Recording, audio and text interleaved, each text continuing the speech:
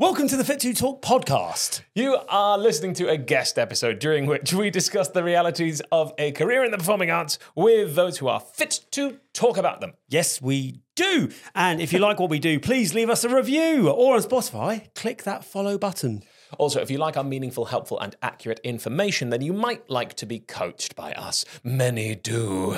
Yes, in which case Fit to Perform is for you. Check it out by going through the link on our Instagram or just go to our website. Exactly that. Go check out that information. It is delightful and it is ready for you. I keep messing up this intro for Bobby. I'm really sorry. But moving on, we have an incredible guest for you today. Would you like to tell us about it? I would love to tell you about our guest today. So our guest today trained at the Royal Welsh College of Music and Drama, where he received the Andrew Lloyd Webber Foundation Scholarship. Casual. Ooh, cash, super cash. Cash. Covers all the fees. What a delightful scholarship That's how good an audition he did. Yeah. Imagine like you've nailed the audition for the place you're going to, and then you're like, one audition is not good enough for me. I need some more. I need to do another one. I'm going to smash the hell out of that one.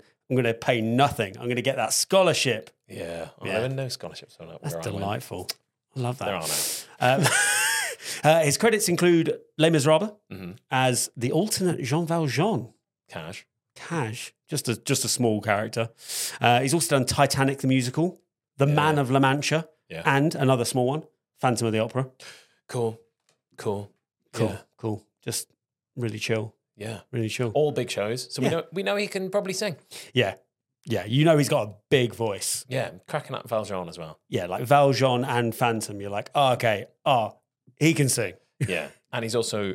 We discussed this in a bit in the episode, right? That he's about to step out as Phantom, the character itself, not the alternate. He's playing that part on the tour, international tour. Yeah. Which is huge. Love Never Dies. Yeah, he's also a gent.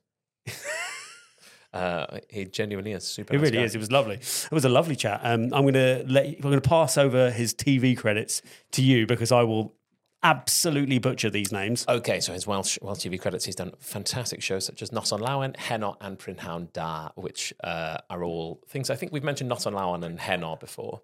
Prynhawn Da means good afternoon. Oh, okay. Yeah, now you know. So Prynhawn Da, I bawb sy'n gwrando, to everyone that's listening. I hope you're enjoying the episode, and please enjoy Luke McCall.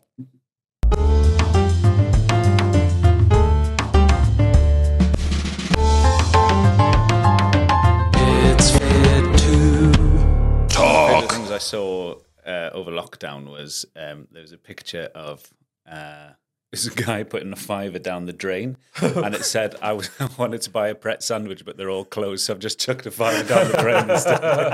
It's the same. That's fantastic. Do you have the subscription if you come for that, or are you? Well, I had it when it was £20. Yeah. And then they put it up to 25, and I was like, no. And now it's 30. Yeah. And yet somehow I'm still like captivated by it. It's claws. It's strange, isn't it? Because you go, if I had 4 coffees a week from there, I'm really making lots of money. Be like, I don't. No. If anything, I'm making money. From this. They're basically paying me. Somehow I am making money at that point. But I don't know if this is true.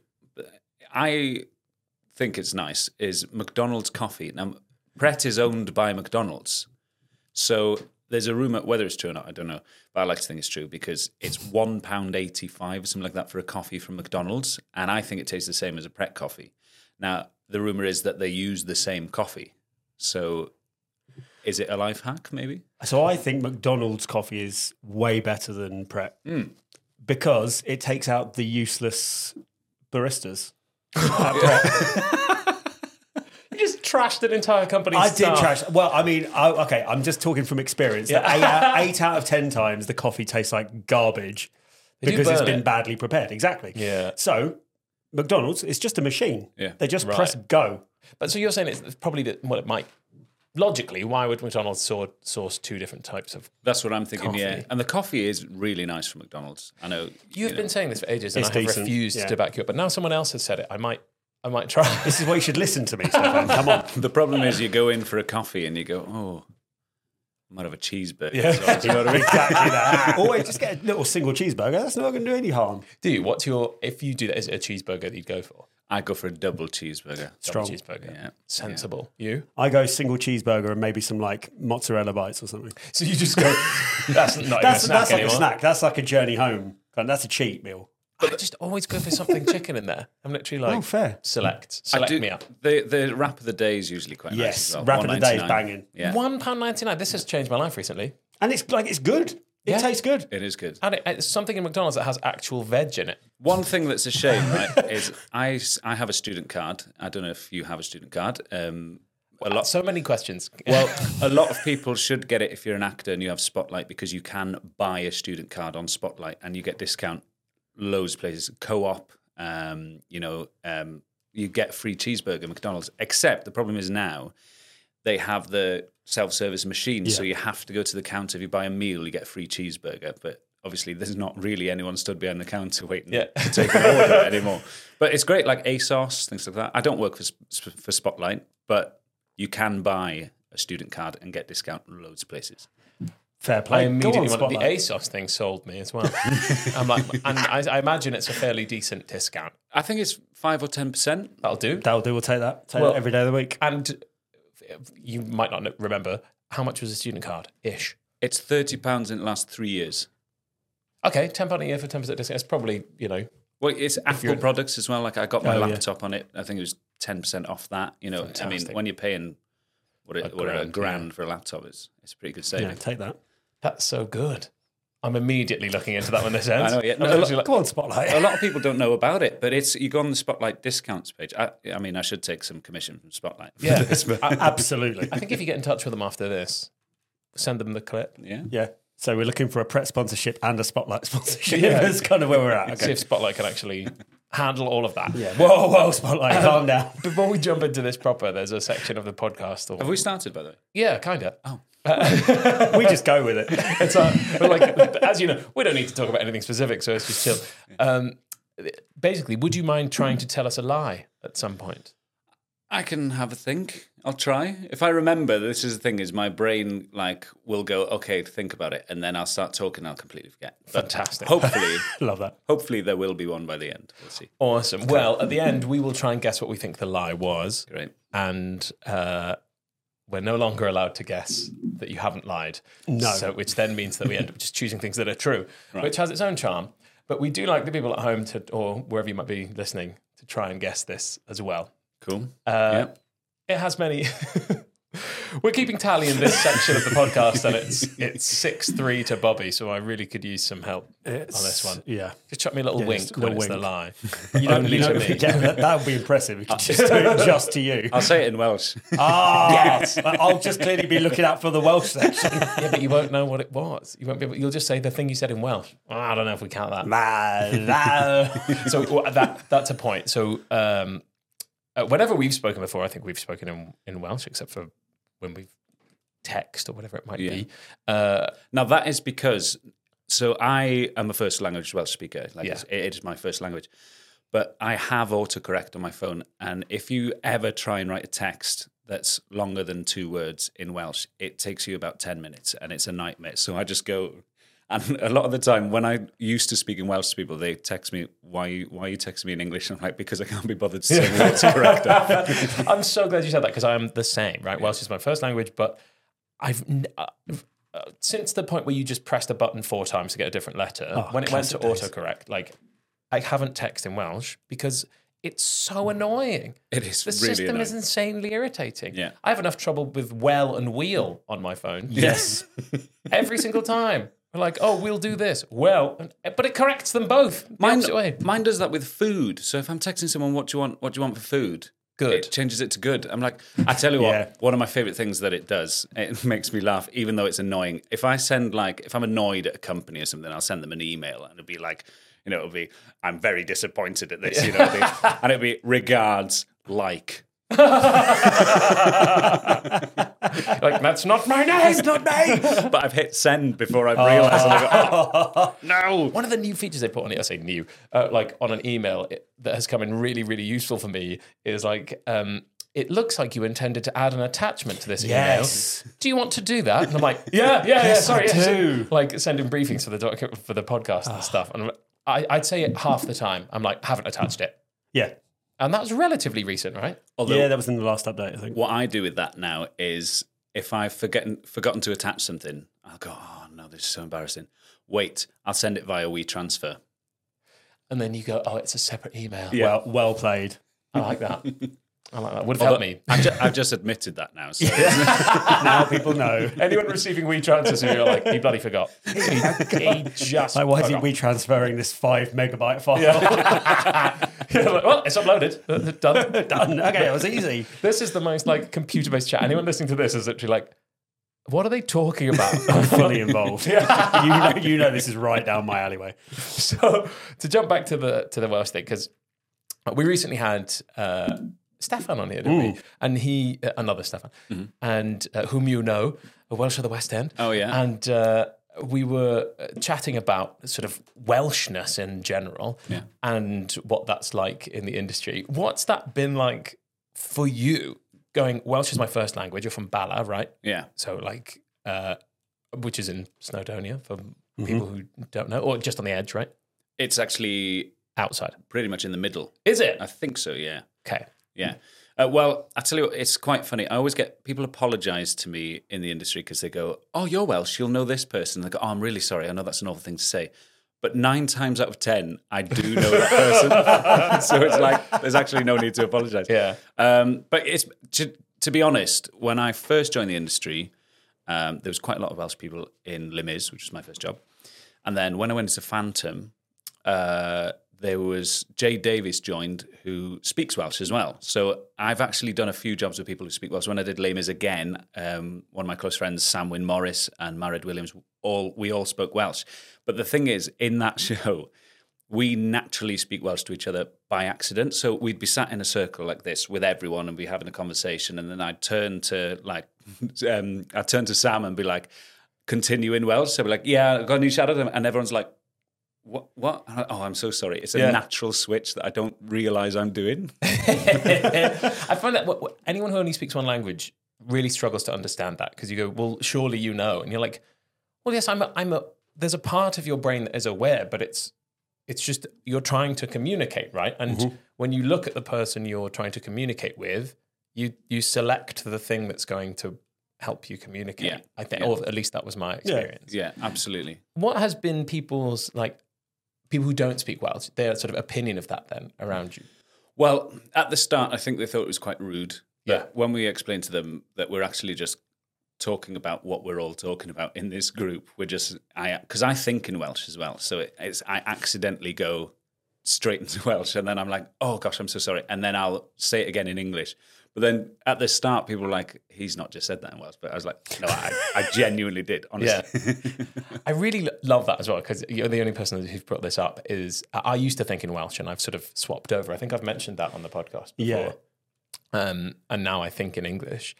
And I think that concept is really difficult for people to grasp if you only speak one language, that you literally think in a different language, but you're fluent in both. Like, you've grown up speaking both. Yeah, absolutely. I think when I spend a long time in London, when I don't go back to Wales, when I go home, I basically only speak Welsh.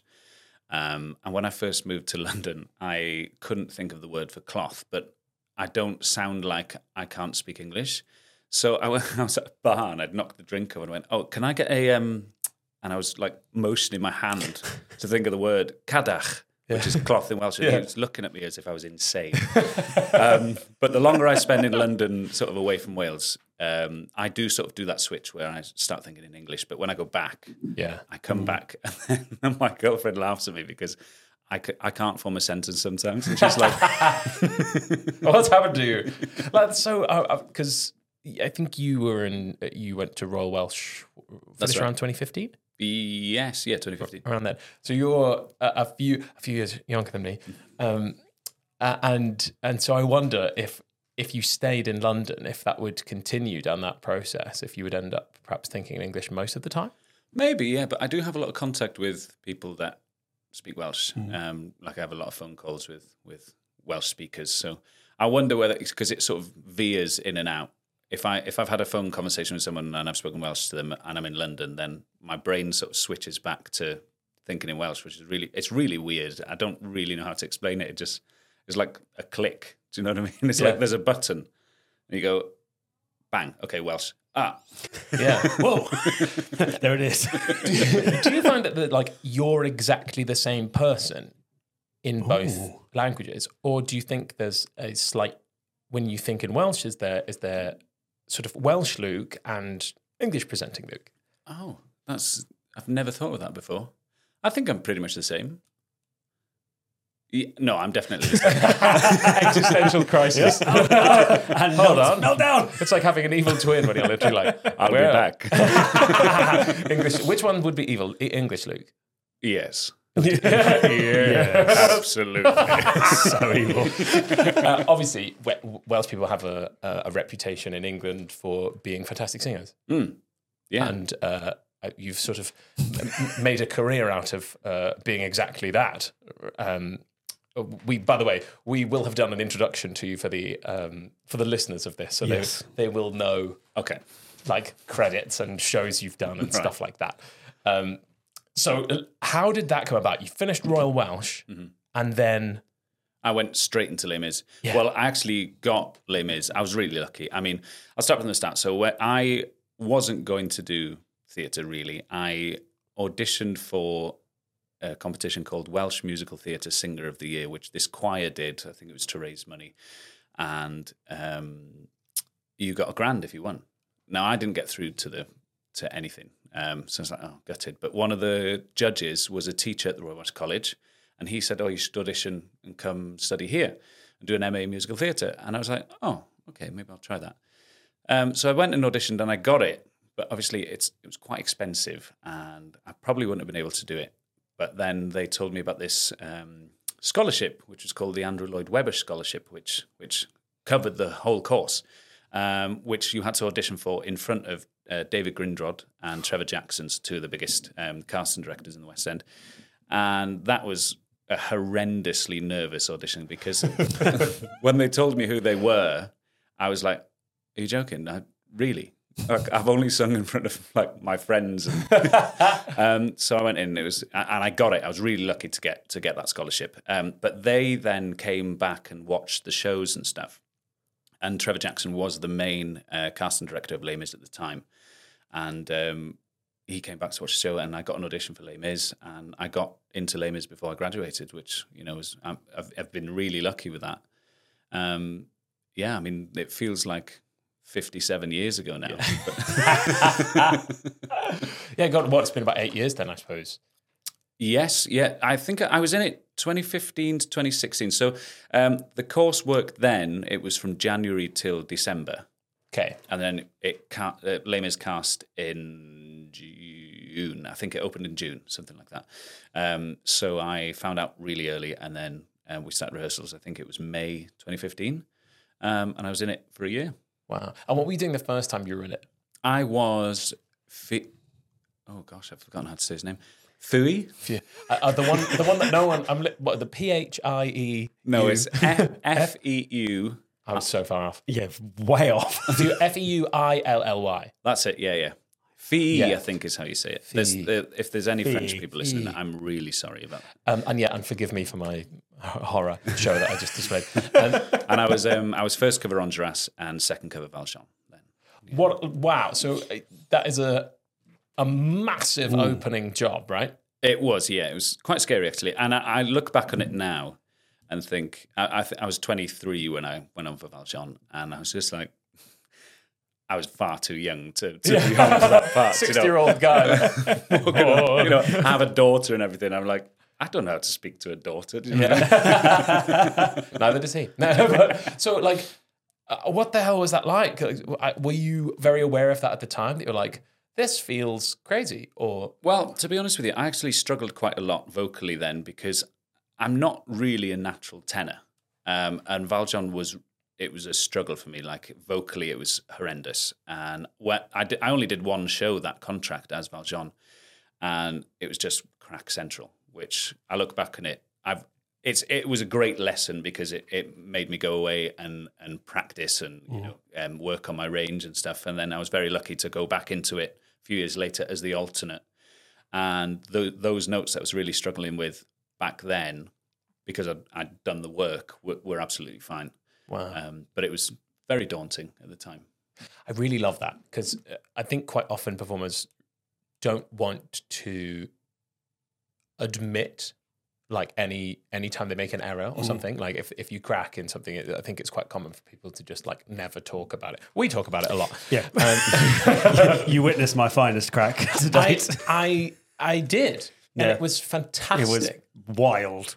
That was a front of the Palladium. That was, front and centre, crack central. Fantastic times. But he came back show afterwards, nailed it. Yeah. You were nervous. I don't think I nailed it. I think I just about made it. Yeah, and then like skin of my teeth. 2 days later, you nailed it. But you're like, it feels, when it happens to you, it's the worst thing in the world, right? Yeah, I mean, I think it might have been COVID related, to be honest, but when I came back after COVID and I was the alternate again, I had a horrendous chest infection. I was off for maybe 6 weeks, something like that. It was awful. I couldn't sing. I couldn't really run. I couldn't do anything. And it gave me really bad asthma. I have like sports asthma anyway, but if I keep fit, it's all right. But I was out of breath, and I came back, and mid Valjean soliloquy, everyone was listening like, oh my God, there's something wrong with it. Because I was literally like that, trying to sing it. And I came off and I went, I can't do the show. I was mortified because I couldn't really sing. And also my breath was just, I had an asthma attack on stage, basically. But before COVID, I sort of felt really comfortable in it. And then I came back after COVID, and it was great for a bit. And then that chest infection happened, and it was just sort of, and I didn't actually fully recover until I'd left the show. It took me a couple of months after the show to fully recover from that. But there was some sensational cracks during that time. At the time, I was mortified, but I think about it now, and it's absolutely brilliant. 2, 4, 6, 0. One of my favourite things in drama school is to watch the videos of people cracking in Les Mis. But that's why people go to live theatre, isn't it? Somebody might argue that no, it isn't. But I'm like, that's why I go. I could watch a recording of that one show they did perfectly, or we could go and something might go wrong. Well, that's the thrill of live theatre. In general, like you want to see that performance at that moment rather than watching like a recorded performance that you could just then there's the potential that it could go wrong. So when it goes right in front of you, and it is live theatre in that way, when it does go right, you're like, oh wow, I just witnessed something amazing. Yeah, absolutely. Yeah. And there's that thing of like if it's kind of on the edge and it's like that danger moment, you become even more invested in it, and it's even more incredible when the person nails it. Like sometimes you watch a singer and they're like, this is too safe, this is too easy. Yeah. I'm not invested. I love listening to a baritone who's singing a very high song, and it's sort of on the edge before the high note comes, and the high note comes out, and there's something really exciting about nailing that high note, because it's a real sort of yeah. I had a singing teacher, probably not a good bit of advice this, but it was like that it's only really exciting like that when there is some element of risk involved, when you're up at that top end. And exactly what you said, Bobby, that often when you hear people who literally, their top note is like an E at the top, that 99% of music theatre songs aren't going to touch it, and everything's super safe. You're like, this is really impressive. Yeah. But I don't care that much. Yeah. And then when you hear somebody who like is kind of risking it all, you're like, ooh. That's me singing every time. Yeah, me too. It's an entire risk. Anything above an F. I'm like, pure risk. F sharp. Oof. I need to get paid more for that. That's an extra 50 quid a week. Imagine that's how it was done. You got paid kind of on a tier of how high you're singing. Then anything written after 2010 is going to be very expensive. Yeah, you're going to be earning coin. Absolutely. Like, that's crazy. You're a baritone, right? Then I'm a tenor now. You're a tenor now, but you were a baritone then. I was a baritone for a long time. Yeah, I'm very much of the belief that your voice, which it is really, it's a muscle, and you can train it. Do you know what I mean? If you can train yourself to be able to lift really heavy, you can train your voice to sing high or low. You can do that. Obviously, it takes years of practice and years of missing notes, and years of rep max failure of singing. Do you know what I mean? But yeah, so I sort of worked at it, and I still have to now. If I don't sing for a few weeks, then my voice becomes much lower, and I'm sort of like, gee, relax. That's like me all the time. So I actually do a bit like the gym. I do what I call a sing-in workout every day. 5 days a week, I would say. Yeah. That's so cool. And what does that sort of consist of? Singing songs that I like, but like songs that aren't songs in theatre a lot of the time. Like I don't know, sometimes a bit of Meatloaf, or things that I can't. My voice sounds quite classical, so when I sing that, it probably sounds quite comical. But if you're doing it at home, no one's listening. It's absolutely fine. I know Meatloaf had a classical edge, right? I suppose so, yeah. But when you're singing My Chemical Romance, it's a bit different. I'm here for it. I want to give you some requests to see if we can turn. I want to hear. Well, Barbie has just come out, but at the time of listening to this, it will be faded into the past, I'm sure. But Barbie Girl, classic song, and in a classical style. Yeah. You asking for me to do it? A bit. I'm a Barbie girl. Yeah. Oh my God! What a great moment. Now my brain's like, what else can we do? Rubber Ducky. I don't know that song. Oh, Rubber Ducky, you're the one. That one. I've heard that song. Have you never heard Rubber Ducky? We're Welsh. Oh, it's Sesame Street. Oh, yeah. Oh, yeah, no. No, come on. I didn't watch Sesame Street as a kid. I didn't. I don't know if it was just like not popular with I am a bit Welsh older children. than both of you, so You are. yeah, You are. I'm sorry. it's okay. Yeah. I got by my age, I get some Sesame Street in my life, so That's I'll take true. it. I'll take that That's as a true. win. But let's jump back. Is there anything else we want Luke to sing just while we're here? Hold on, I'm We've racking had- my brain. Barbie Girl, which was vaguely topical. I want some more pop songs. I mean, it's Britney, isn't I it? do. But I tell you what, this will be a treat for you. I do a really good Neil Tennant impression. Okay. Okay. Do you know Neil Tennant? No. You know the Pet Shop Boys? Yes. There you go. Okay. Ready? Yes. I'm so ready. And a West End town, a dead end world. Those East End boys and West End girls. Oh my God. I was listening to that song the other day. He's literally right here. That's fantastic. So when we did the Welsh at the West End, we did the Britain's Got Talent. Yeah. We did this thing where they asked us if we had any special skills. And I did that. And I was like, that's going to make it onto ITV, surely. And they didn't. And I was livid. So I try and get it in wherever I can anyway. This will make up for it. Yeah. That's the same. I love that. Wow. So how did you decide that you could do a fantastic impression of that? To be honest with you, I quite like trying to do impressions of people. And it was on the radio one day, and I think I just sang along, and my mum went, "Oh, that's quite good." So I carried on practicing that. Oh, there we go. There's a little trick. That's like when you jump back to that. trick. Yeah. You go, you did the Welsh of the West End, right? So that was at the Palladium. How was that different to being the face of a show like Les Mis for a second? You know, when you're like stepping on as Valjean, on paper, for somebody who doesn't perform, they're very similar, right? Like giant theatre filled with people, a bunch of responsibility on your shoulders. Was it the same? Absolutely not. Basically, Les Mis, if the show's at 7:30, there's no matinee. You turn up at 6 o'clock, warm up at about 6:15, start getting ready at the 5 to 7. Show starts at 7:30. At the audition at the Palladium, we turned up at 7:30 a.m., did nothing for 6 or 7 hours. Then I think we did the audition at 6 or 7 o'clock at night. So it was literally, it sat around pretty much all day, a couple of interviews and stuff like that. But it was a long day.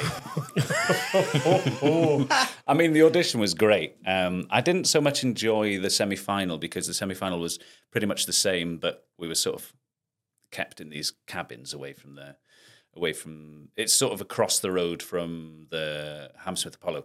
And I also had laryngitis on that day, which I didn't realise till the next day. I woke up, I spoke like Marge Simpson. For our younger viewers, that's... But it's such...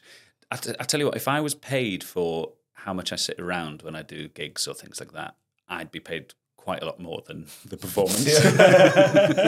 That's so true. So, but nerves-wise, so other than having laryngitis, were you like, oh, I just need to go out there and do my thing, or was it? Well, I think it's because there was a group of 10 of us. It was sort of, I was quite nervous for the audition because I had that big bit. It was from now on. I had that it was quite a somber start, and then I sort of do the big build into we will come back. Oh, that bit. And it sits rather high, that song, doesn't it? It is quite high. And I'm not being funny, okay? I love Hugh Jackman, but he was 100% gone, okay, I'm going to do the low stuff today, and then we'll do the high stuff another time, because that song starts, I saw the sun begin to dip. It's like, why have you got such a big range in this song? Yeah. It's ridiculous. You can't do this live. There's no way. We had to do that in a show in which we were singing like 16 songs in it. And I had to sing the start and then take the high bit as we went through. Yeah. And I had exactly the same experience. I was literally like, how am I meant to move my larynx in one beat? Like from the bottom fucking bass that you've done through to up, well, it sits up on the F's and G's, doesn't it? Yeah, it's pretty high. And then you just sit there for the whole thing. For the whole so song. Was any of you nervous that you would crack? I don't think so. We were quite well rehearsed because obviously we'd started doing the videos during lockdown. So we were really well rehearsed anyway, and we sort of got together quite a few times to do it. And it was because we all have small bits of the song, and then we all sing together. I think everyone was pretty sort of Chill. Yeah, I'd say there was an element of nerves, but I think everyone was more chill than I thought I would be personally. Anyway, yeah. I would be very nervous. I'd be terrified. I would be terrified. That sounds like my worst nightmare. But we don't sound like him. No, that is 100% correct. That might be why. That's why. So you're about to step out as the masked man. I am, yes. I'm doing The Phantom in Love Never Dies in China. Yes. Which is really exciting because I've never been to that part of the world before. So I'm really excited, A, to experience that sort of side of the world, and B, to play the Phantom. Also, bloody good job you got comfortable with those high notes, because the Phantom in Love Never Dies is a full-blown tenor. Yes, he is. Yeah. Although top C in there, isn't that? Yeah, there's a couple of top C's, in the beauty underneath. Yeah. Jesus. Yeah. But I watched it recently. There's the Australian version. They've done the film of it. Yep. And I like to see, when I watch a show, if I know I'm doing a certain part, I like to look at when I can have a cup of tea. Yeah. And it's literally, till I hear you sing, half an hour break. Yes. Fantastic. Love that. Kettle on, please. Thank you. I'm gonna have a signal on stage. I'm just gonna be like, till I point. They're like, wow, it's really lots of intention in that gesture there. It really means that one. Yeah. Although, will you be able to have a classic? You'll have to take tea. Yeah. I imagine. Yes, I think I will have to take tea. Yeah. English breakfast tea. Yeah. Careful taking that through customs. They might. Do you think? I'm really worried about this actually, because there's loads of things that I want to take, like protein powders and stuff like that. Powders. Okay, I've got a couple of clients that are out in China right now or in Korea, and powders are often a problem. Right. I haven't experienced this myself, but that's just what's been passed on, that they were advised not to take protein powder. Yeah. But you can't get it out there. Yeah. So, yeah, you just risk it being in your case. Maybe take some grenade bars. They'd be all right, wouldn't they? I feel like think that's so. probably the safer option. Yeah. The grenade bars. That's your like, what have you got suitcase in is just grenade bars. I don't need any clothes. Just grenade bars. What have you got in your bag? Grenades. No. That's not what I mean. I have 112 grenades. Yeah. It's like that scene from Love Actually. Chock-a-block full of grenade bars. Bloody marvellous. Oh, what a film. So how do you feel about that? You were out there for a while, right? Yes, although it's split quite well. So we fly out beginning of September, and then we've got sort of 3 or 4 weeks of rehearsals. Then we open, and we're out there for 5 months. Then we get a 3-week break in the UK, and then 4 months. So it's sort of 9 months altogether. That's amazing. Okay. Yeah, so that split's going to be, I think it's going to make it go a bit quicker, as in, because I will get homesick. I know I will. I mean, I get homesick being in London away from Wales. But yeah, I think it's going to be an amazing experience. I'm really excited. It'll be my first leading role that I'm playing, which is, it's sort of a dream come true for me. But I will miss home, so that split is going to be perfect, I think. And obviously, you're out there for a while, but you said 3-month break. We'll absolutely take that. Do you feel like you can capitalize on that? Like it's like a giant stepping stone then? Career-wise, that you're like, look, I've just actually led the show. It went well. Can I play another one, please? Yeah. I don't know, really. I mean, to be honest with you, I love theatre, and I love working in theatre in whatever capacity, if I'm honest with you. As much as it would be amazing to play, some more roles. I mean, hopefully that will happen, but it doesn't work like that, as we know. But rubbish question, wasn't it, really? that is I guess perhaps a more interesting one is, wasn't this was auditioning a long time ago? yes, it was. Yeah, This has been a long wait. it's been a long process because we were meant to go in December, which was postponed because of COVID in China. They hadn't fully lifted the restrictions. And then it was moved to April, and they still weren't sure what was going on COVID-wise in China. So they postponed it again, and it was all a bit touch and go whether it was going to happen. And when it was finally confirmed, everyone sort of went, good, okay, it's happening. We know it's happening now. But yeah, I mean, I auditioned for it while I was still in Les Mis, so September 08. That's a long old wait. That is a long way. How do you prepare for something like that? Like going off on your first experience of kind of leading a show in its own right. How do you kind of prepare kind of physically and mentally for that challenge? Well, so when I left Les Mis, I put on 3 stone, didn't exercise, and just ate, and it was wonderful. And then, and it's also it's because I thought, oh well, I don't know what's happening with this show or anything like that. And then when they confirmed it, I went, okay, I should probably do some exercise now. So I got back into a bit of a routine. I used to be a massive runner. I used to love running, and I'm sort of getting back into it now. It's one of those things that's really frustrating when you've been quite quick, or you've had good times, and then you try running again, and you're like, half an hour for a 5K? Oh, come on. And it just makes you really frustrated. But I'm getting through that process. But yeah, I'm just trying to sort of get myself healthy again, I think it's really easy to, I don't want to say let myself go, but I suppose let myself go health-wise. You sort of eat pizza all the time and have a couple of beers. It builds up, doesn't it? So I'm sort of, I mean, it's balance for me now. Some days I'll eat really well, and some days I'll go McDonald's and get a coffee and accidentally buy a cheeseburger. Do you know what I mean? It's double cheeseburger. Double cheeseburger. But for me, that's a healthy balance. I think.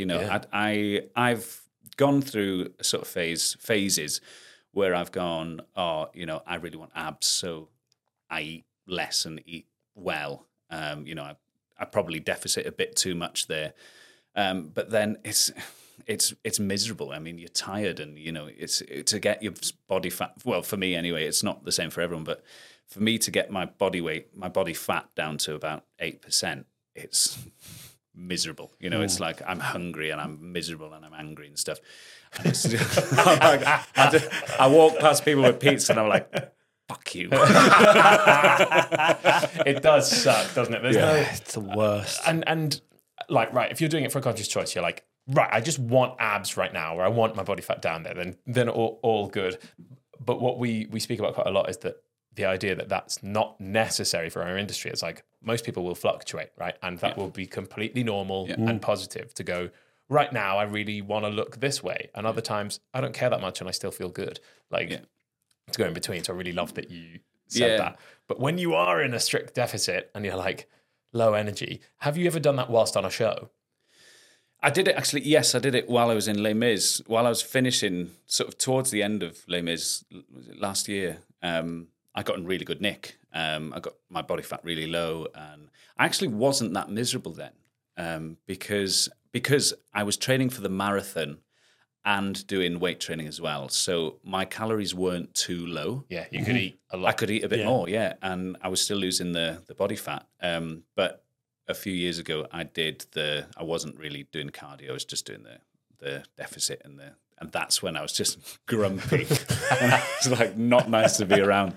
But I'm sort of in a place now where I like running and I like going to the gym, and it's a nice balance for me, because if I think, oh, I want to lift heavy today, I'll have a big breakfast, and I won't feel bad about it. Like I'll have like a massive fryer, but I'll have not a fryer, but I'll tell you what I did have pre heavy lifting session. I was like, oh God, I need to eat something. So I went to the shop and had a saurine loaf, but I looked like a mentalist because I just took it out of its wrapper and I was just eating it as a loaf. The full, like a big one. I love that. Yeah, the full one. With, you know, the one with the red sign on it that says 50% extra free. Yeah. And I had it in my hand like this big loaf of bread, and I was walking past people just going like that, like a Neanderthal. That's great. And they were all like, everyone was like, "What? What's going on?" Okay, the banana one. Oh no! See, I've not tried that one. that's the only one I like. The normal one, I'm like, I think it's dry, but the banana one has a bit of moisture to it because it's got banana in it. It tastes a bit like a banana bread.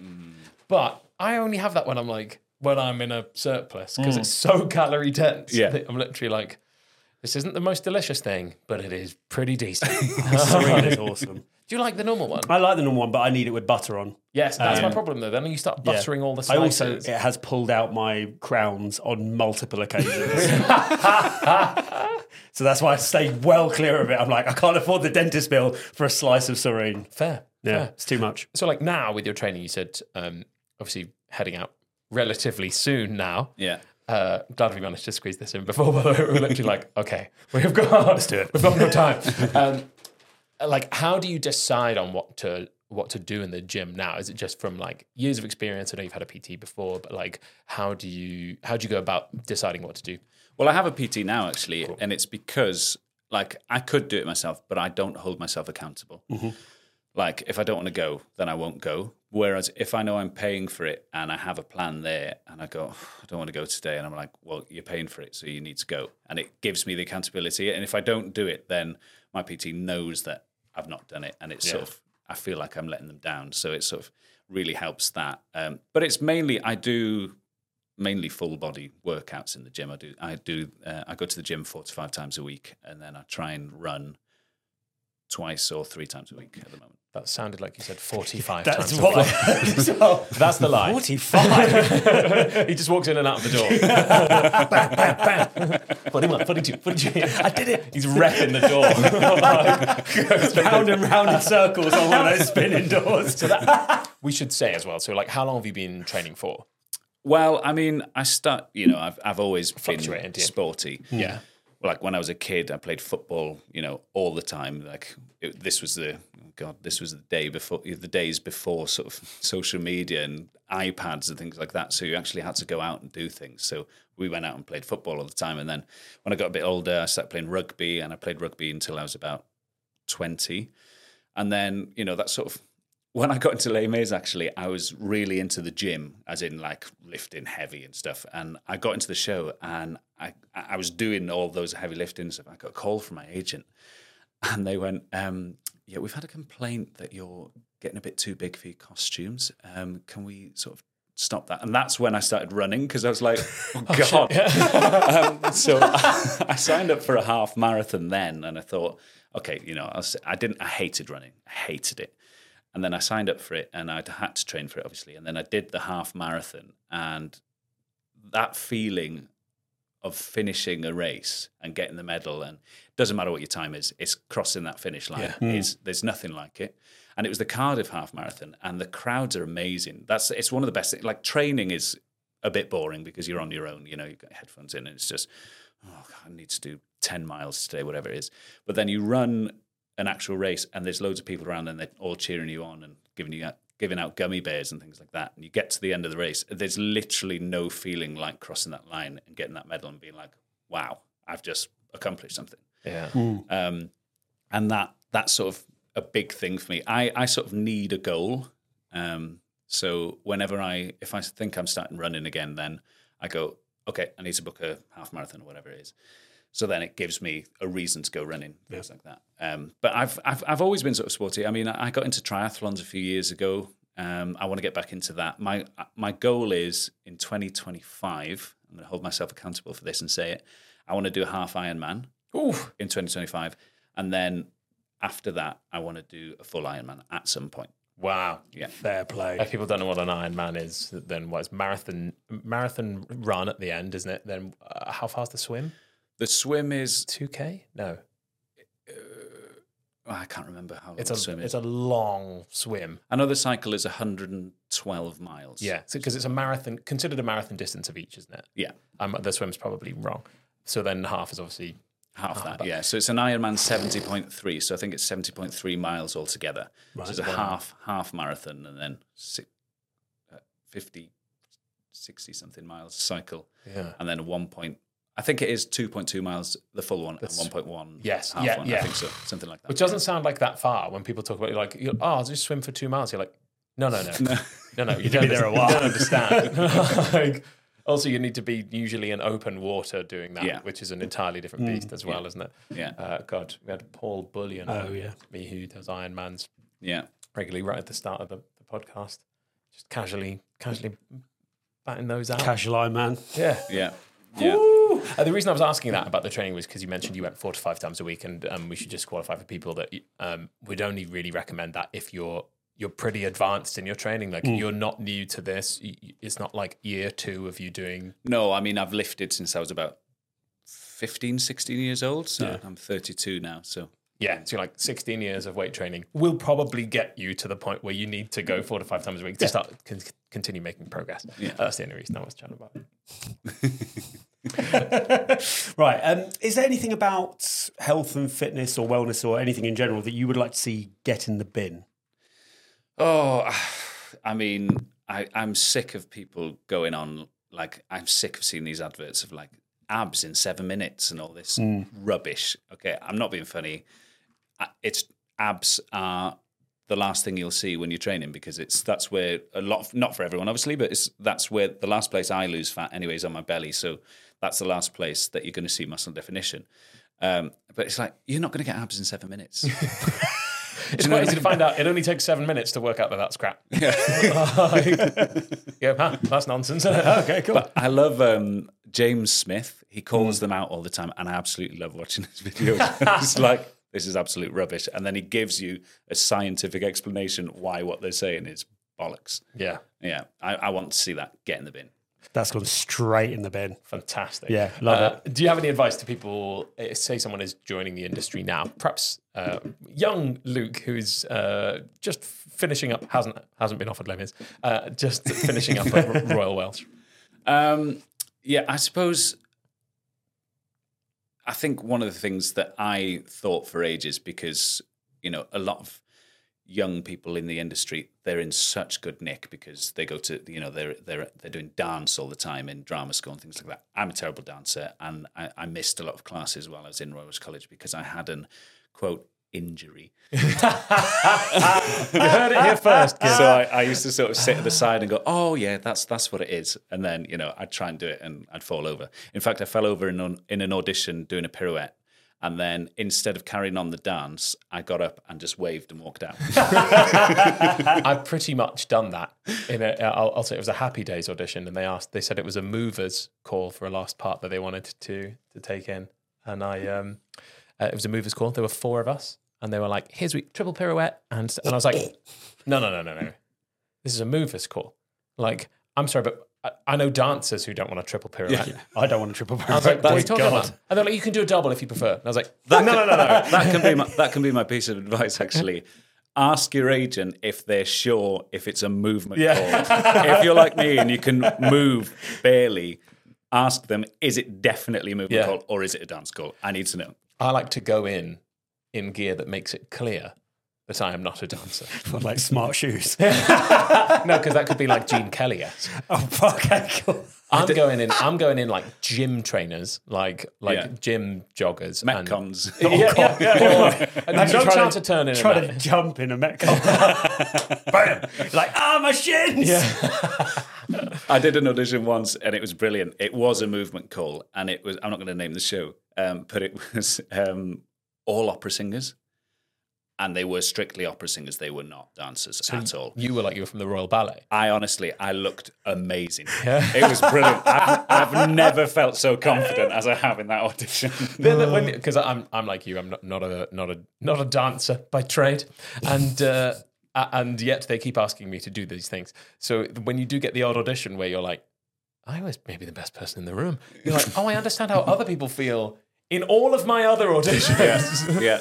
And you also get those people, and you know, fair play to them. They're like, "Oh, you know, I don't think I'm going to be very good at this." And you watch them, and they're like doing split leaps and things like that, and they're amazing. And you're like, why have you lied to me? Yeah. Why have you made me feel confident and then do that? that is literally it. And I was like, I've heard this is going to be like so tough. And then they're like, incredible. But speaking of lying, without giving the game away, whether you've lied or not, no facial expression change. Smashed it. It's time for us to guess what we think your lie is, if you've managed to lie. It's currently 6-3 to Bobby, so I'm going to take the first. You may go first. I am going to guess that the story you just said about the pirouette and the fall down is not true, because for the entire rest of the time I was just listening to you and I didn't. So that was one of my options. I had a couple of other options. Right, hit me. So I think I'm going to go with the saurine thing. You didn't have a whole loaf of saurine. My other option was that your agent didn't call you about being too big.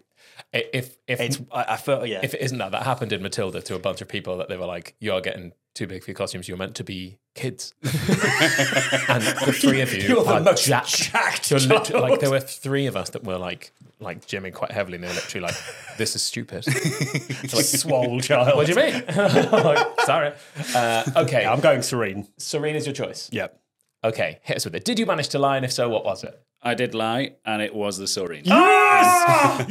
Bobby, you're coming up. I feel so good. 7-3 now. I'm like, Bobby, I need butter on it. Yeah. Oh, my God. Needs butter. It's too dry otherwise. I've got zero skill in this lie guessing game. It doesn't bode well for my personal life. Right, should we play another game? I think we should. Yeah. Will you explain it? So we're going to play a game of this or that. It's going to be 1 minute on the clock. Stefan's going to give you two options. It's a quick fire lightning round. Right. Smash through it. Right, hold on. Let me get the timer ready. All right. 3, 2, 1, go. Eggs or bacon? Bacon. White bread or brown bread? Brown bread. The US office or friends? US office. Cardio or resistance training? Resistance training. McDonald's or Burger King? McDonald's. Singing or acting? Singing. Les Mis or Phantom? Phantom. Yoga or Pilates? Ooh, yoga. Family Guy or Love Island? Family Guy. Domino's Pizza or Papa John's? Papa John's. Sport or dance? Sport. Alcohol or chocolate? Chocolate. Matching socks or mismatching socks? Matching socks. Coke or Pepsi? Coke. Snowdonia or Errori? Errori. Game of Thrones or Glee? Game of Thrones. Book or Kindle? Kindle. Clean shaven or beard? Beard. Personal chef or personal stylist? Personal chef. Guitar or piano? Piano. Sexy body or sexy mind? Sexy mind. Shower or bath? Bath. Saurine or double cheeseburger? Saurine. Dogs or babies? Dogs. Snakes or badgers? Snakes. Theme park or water park? Theme park. Running or walking? Running. Tea or coffee? Coffee. Bobby or Stefan? Stefan. Do you know what? No one said me at the end of that for quite some time. I feel good. I think I needed that. What was the time? 51 seconds. Wow. That is decent. That's up there. That's like top 5 territory. 51. It is actually, isn't it? Yeah. There's only maybe one. We've had somebody at 44 was the fastest we've ever had. Wow. 44. Maybe Which we was skipped. which was half of them. rapid. Like, just going. 51 is fast. 51 is definitely top 5. We should Easy. explain Snowdonia or Errori, which is Please literally Snowdonia in Welsh. Yeah, exactly. Yeah. Oh, excellent. It's the name of the national park. Fine, that would make sense then. Just in Welsh. It's just worth saying for anyone listening that goes, Snowdonia or what? You're like, yeah, it's the thing. I'm surprised you went for Saurine, not the double cheeseburger. Oh, yeah. I mean, I was literally I don't know what happened. The last minute out. is a blur. Put your hands together. I could have said anything. Well, thank you, Luke, for joining us. Thanks so much. Absolutely. It's Thanks been a for having pleasure. And I hope you have a fantastic time out in China. Thanks so much. That's going to be amazing. My Yeah. God. And thank you at home or wherever you might be for listening. Absolutely. And if you've enjoyed this episode, click those like and subscribe buttons and find us on Instagram at fit2_talk. As always, if you've got any questions you want answered by us, you know what to do. Slip slide into those DMs. I'll be in there eating a single cheeseburger with mozzarella sticks. Fantastic. Thank you again for listening. And if you like what we've heard, we've been Fit to Talk with our wonderful guest, Luke McCall, me, Stefan. And me, Bobby. And if you didn't like it, we've been Joe Wicks. Peace out.